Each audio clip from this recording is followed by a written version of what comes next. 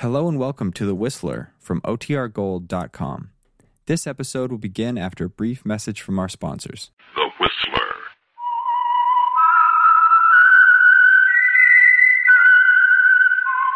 Presented by the United States Air Forces in Europe.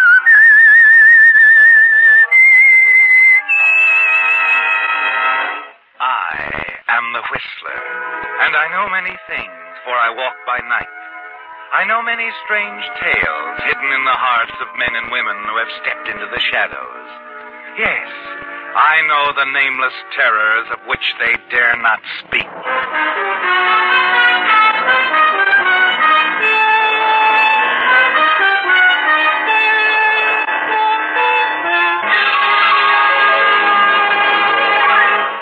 The Whistler will continue in just a moment. The Whistler's Strange Story. Song Team.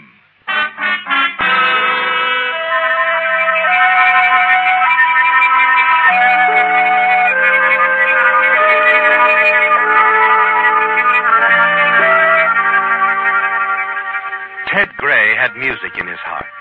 He heard a melody in the rustle of every leaf, saw a song in the bend of every river. A few years ago, Ted teamed up with lyric writer Al Wilson. And now Ted Gray and Al Wilson formed one of the most successful songwriting combinations in the profession. And as Ted played for the 100th time his latest composition, his mood was one of major harmony, except for one thing, his partner. For months, his dislike for Al Wilson had been growing. And now you almost hate him, don't you, Ted? Because you're almost certain he's captured the love of the only girl you've ever truly cared for, Corinne Mitchell. Yes, Corinne. Once your copyist and part-time secretarial helper. Now the head of her own publicity bureau. That's probably Al now, isn't it, Ted? Oh, hiya, Ted. Sorry I'm late. You're always late. Did you finish the lyrics? Yep, all but a couple of lines. You've been playing around with them for 3 weeks. Well, I know, but you've knocked out a great tune this time, kid. And I want to be sure the lyrics are just as good as the tune. That'll be a novelty. I don't know. You've done all right with me. Look, I know a couple of composers who have done just as well and paid a lot less. You're getting 50% of the royalties. Eddie Regan gets only 20% for the lyrics he writes for Joe Winslow's tunes. All right, then why don't you get Eddie Regan to write your lyrics? He's under contract to Winslow. Oh, is that so? Well, we got a contract, too, 50-50, remember? And it's that or nothing. But any time you want to call the whole thing off, all you have to do is say so. And incidentally, your mentioning our contract reminds me of a change that I want. What kind of change? That clause that if one of us dies, the other gets complete ownership of all our songs. How come you want that change all of a sudden? Neither one of us has any near relatives. Nobody close enough to leave anything to. Well, I expect to have a near relative soon. A very near relative. A wife. Who's the lucky girl? Corinne. Corinne? Yes, Corinne. You're engaged? Well, not yet, but I'm going to ask her as soon as I see her. And you think she'll say yes? Yeah, I think so. Oh, you slay me, Al. What's so funny? I got news for you. Corinne's going to marry me. Well, that's funny. She didn't say anything to me about it last night before she left for Seattle. Not so funny. I asked her not to say anything until we got our new song, Front Porch, rolling. Oh. Well, I'll believe that when she tells me. She'll tell you, Al. She'll have a chance when she gets back. That's all right with me. Meantime, how about finishing those lyrics? With Corinne out of town, there's nothing to distract you. And Roberta Lynn promised she'd record it in time to get it on Peter Potter's jukebox jury program. That is, if we finish it in the next couple of days. Okay, Ted. I'll try to finish it. I wish you would.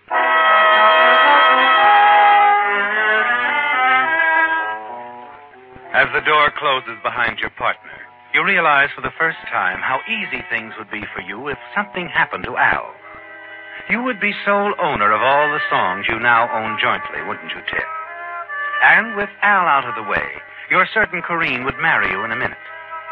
Then it hits you. Something must happen to Al before Corinne Mitchell returns and before your partnership contract is changed. You're startled as you realize you're thinking of murder. You've never even imagined yourself as a killer. You think about it for a couple of days and then phone Al.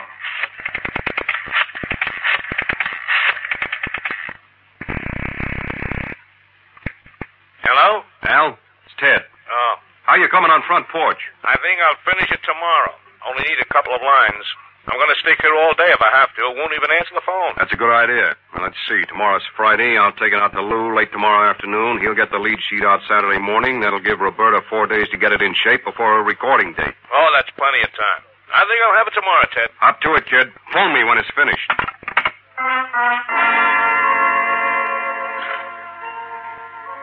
When you hang up the phone, you realize that tomorrow is the day, don't you, Ted? You pace the floor of your apartment most of the night. And by morning, you've worked out a plan you're certain will succeed. At 10 o'clock, you're on the phone again.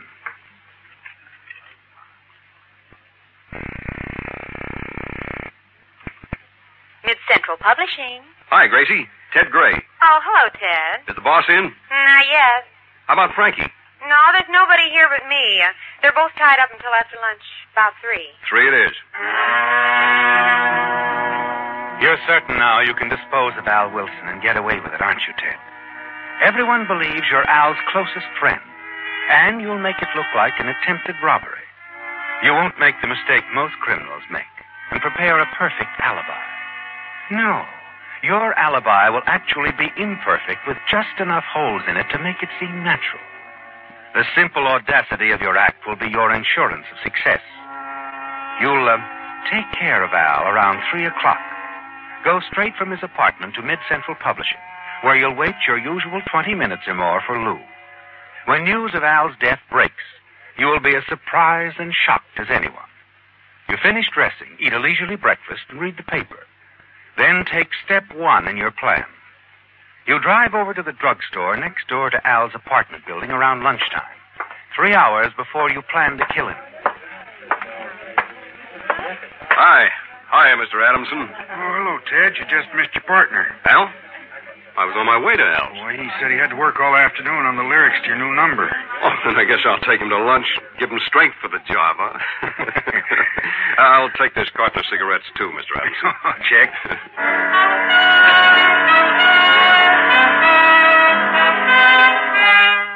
Now, Ted, you have at least one reputable witness who will testify you were on the way to Al's place to take him to lunch.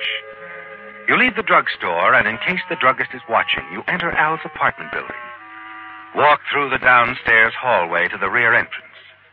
You hurry down the alleyway to the boulevard where you've parked your car and drive aimlessly for an hour or so, and then return to your own apartment building, where you make certain another reputable witness will be able to testify that you were at home after your midday visit to Al. Come in. Good afternoon, Mr. Gray. Hello, Miss Carter. I was wondering if you might have a larger apartment vacant, one with an extra bedroom. I will have on the first of the month. You have some friends? No, Al and I thought we might get more work done if we lived in the same place. I just had lunch with him. Oh, this will be perfect for you two gentlemen. I can't show it to you right now, but... Oh, that's all right. I'd want Al to see it anyway. Besides, I got a little copying to do, and then I got to get out to Mid-Central Publishing. I just want to make sure you had one. We'll take a look on Sunday. Your plans are complete, aren't they, Ted? You have 2 reputable witnesses as to your whereabouts at 2 highly important times. Back in your apartment, you pace the floor and watch the clock. Finally, the minute arrives, and at 10 minutes before 3, you walk down the alleyway in the rear of Al's apartment building and hurry upstairs to the 2nd floor. Oh, hello, Ted. Come on in. How you coming on those lines? I got 'em. Good. Let's hear 'em. Hey, y'all listen to this. Sure, it's useless to sigh, and it's foolish to grieve. Cause what good are words that your heart won't believe? Hey, you like 'em? Yeah, I like 'em fine. I figured you would. Corinne was... I don't want to talk about Corinne now. But Corinne was... I said I didn't want to talk about Corinne. What's the matter with you, Ted?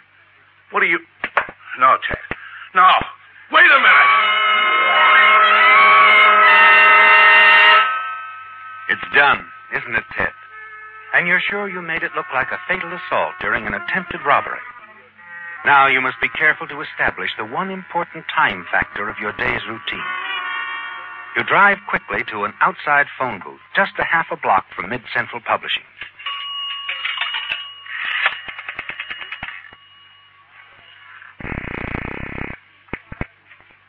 Operator. Police headquarters, please. Just a moment.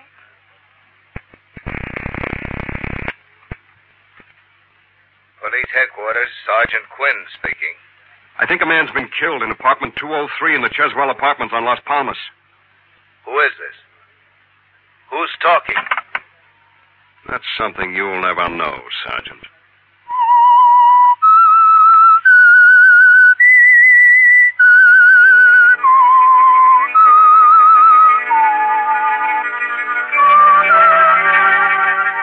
You timed things beautifully, didn't you, Ted? Within a minute after your call to the police, you're at the Mid-Central Publishing offices. You're confident as you stroll into the Mid-Central Publishing lobby, almost on time, for your 3 o'clock appointment. Hello, Angel. The boss here? Always on time, Teddy. No, Lou's not here yet. Oh, that's all right. How about old Texas Frankie? Yeah, he's here. Wait a minute. Ted? Yeah, Yeah, Ted Gray's here. be right out.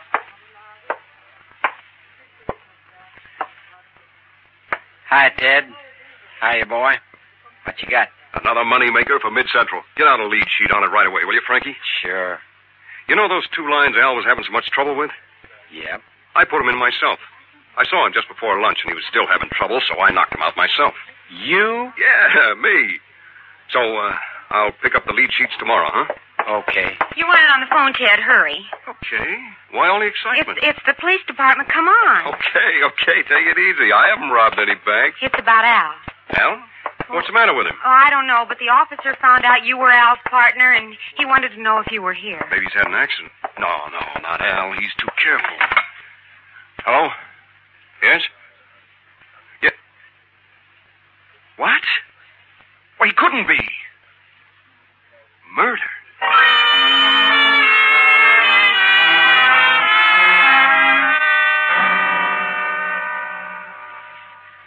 You say you saw your partner this morning, Mr. Gray? Yeah, that's right, Lieutenant. I got over there about 11:45. He was all right? Fine. He was trying to finish the lyric to our latest number. We only needed 2 lines, so we made a couple of sandwiches, ate there in the apartment, and worked on it. Can you prove you were there at that time? No, I can't prove it. But I did buy some cigarettes at the druggist next to Al's apartment building. I think Mr. Adamson, the proprietor, will verify that statement. How long were you in your partner's apartment? Not very long. The lines came to me while we were eating. I went home, typed out the complete lyric, took it out to Mid-Central Publishing Company. That's a pretty fair alibi, but can you prove it? No, Lieutenant. After all, I wasn't planning on having to account for my time. But wait a minute. I can prove I came back to my apartment after I had lunch with Al. I talked with Mrs. Carter, the apartment manager, about a larger apartment. We'll check on your statements. The important thing is, where were you at 3 o'clock? At Mid-Central Publishing? I guess there's no way I can prove that either, unless the receptionist happens to remember. Well, we'll question her, of course. Well, you're not under suspicion, Mr. Gray, any more than anyone else. As a matter of fact, from what we learn, Al Wilson was a vital factor in your success. Oh, he was. Anyway, it looks like it was done on the impulse of the moment. He probably surprised someone in an attempted robbery. Someone entered and surprised him. Your partner was killed by a blow on the head. Bookend. Did your partner have much money in the house? Now that you mention it, Al's greatest weakness was displaying his wealth. He always carried 1,000 or so with him on his person. And it was probably robbery. But we do have to investigate every angle. Well, thank you for your cooperation. If we have any more questions, we'll phone you. And if I think of anything important, I'll phone you. Anything I can do to help catch Al's killer will be a pleasure.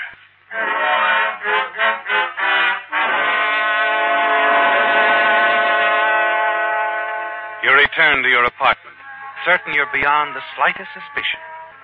Next day, you phone Mid-Central Publishing, learn that the police have double-checked your statements, and smile when you realize that Gracie, the absent-minded little receptionist, has verified your statement that you were at Mid-Central Publishing at the time Al Wilson was killed, just as you thought she would.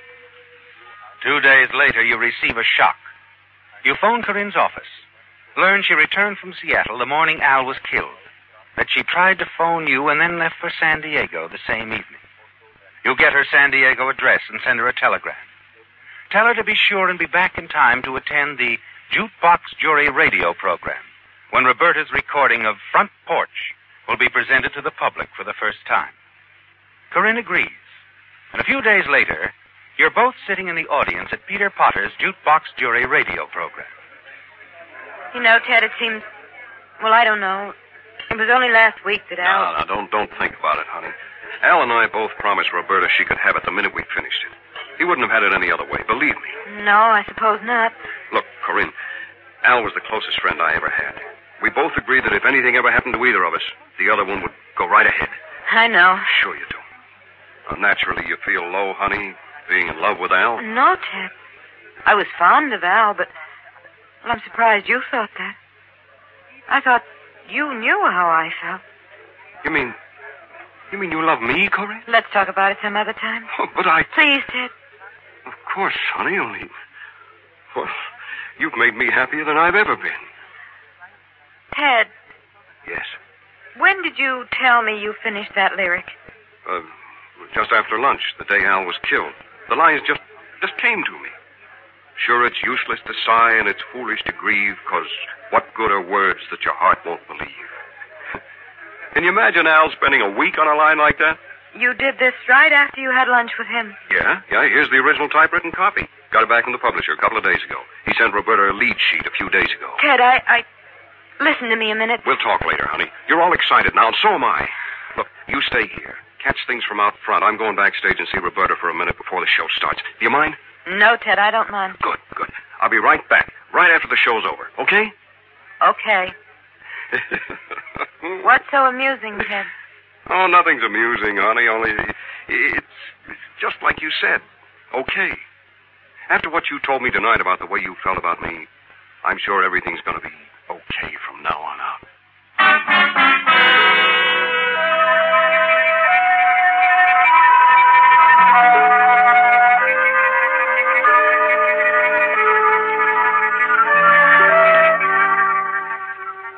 Well, Ted, you're certain you've won, aren't you? You have complete ownership of Front Porch and all the other songs fashioned by you and your late partner, Al Wilson. And you learned just a few moments ago that lovely Corinne Mitchell, the one woman you've ever really loved, feels the same way about you. Standing in the wings a few feet off the semi-dark stage, your pulse quickens as Peter Potter announces that I'm Going Out on the Front Porch and Cry is coming up next on Jukebox Jury. Now, jury, let's weigh the merits of another of America's brand new records. I want you to listen carefully and tell us if you can, will it be a hit or a miss?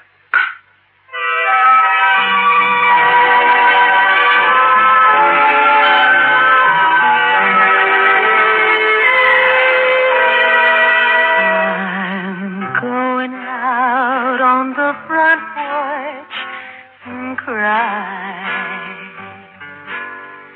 My sweetheart just said it's goodbye. No reason he'd tell, just a note of farewell. So I'm going out on the front porch and cry. I'm lonely and blue. There's a pain in my heart, for my love was true and sincere from the start. I don't want to live, but I'm too young to die.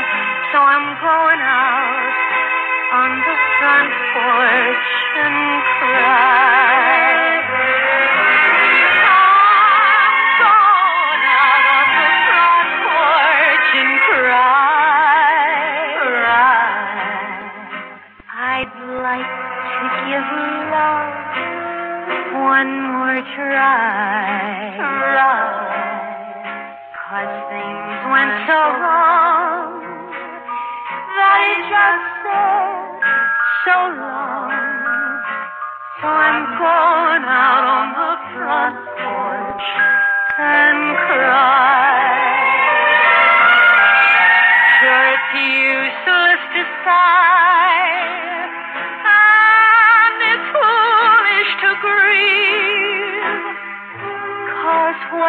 good are words that your heart won't believe? I don't want to live, but I'm too young to die.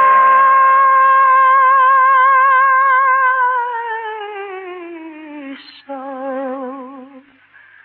I'm going out on the front porch and cry.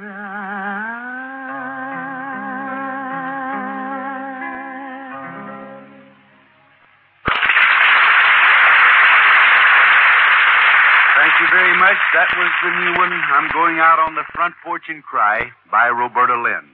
Now, I want you to mark your ballots whether you think the record will be a hit or a miss. Then we'll start the discussion.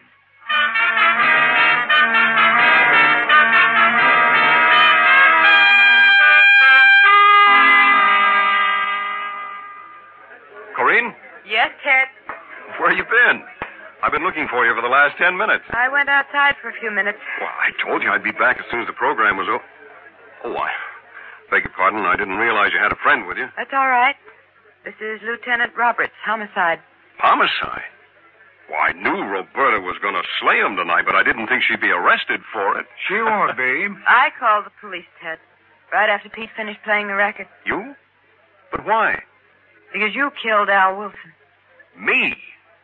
Well, you're crazy, Corinne. Al It was... had to be you, Ted. Now, look, Those Corinne. few lines you said you wrote. Sure, it's useless to sigh and it's foolish to grieve. Because what good are words that your heart won't believe? They were the tip-off, Ted. You said a little while ago you wrote those lines right after lunch, the day Al was killed. Well, that's right, I did. You're lying, Ted. When you handed me this typewritten copy a few minutes ago, you told me the whole story. Those lines weren't your lines. Or even Al's. They were mine. They came to me about 2 o'clock the day Al was killed. More than an hour after you said you saw Al for the last time. I typed it on my portable, and then I took it over to Al. And you did go to Al's apartment. Well, yes, I called you earlier. Couldn't get you, so I drove over to Al's. Well, maybe I did lie about those lines. That doesn't prove It that I... proves enough that I'm arresting you for the murder of Al Wilson, Mr. Gray. You see, Ted, I typed those lines on Al's portable, as I'm certain the police will be able to prove. I reached Al's apartment about 2:30 and left about 2:45. The coroner says Al was killed around 3. Well, maybe he was. At 3 o'clock... You had just finished killing Al in his apartment. It couldn't have been anyone else, Ted. Only 2 people besides me could have possibly known those lines. Al Wilson and the man who killed him. Listen next week when once again the United States Air Forces in Europe present The Whistler.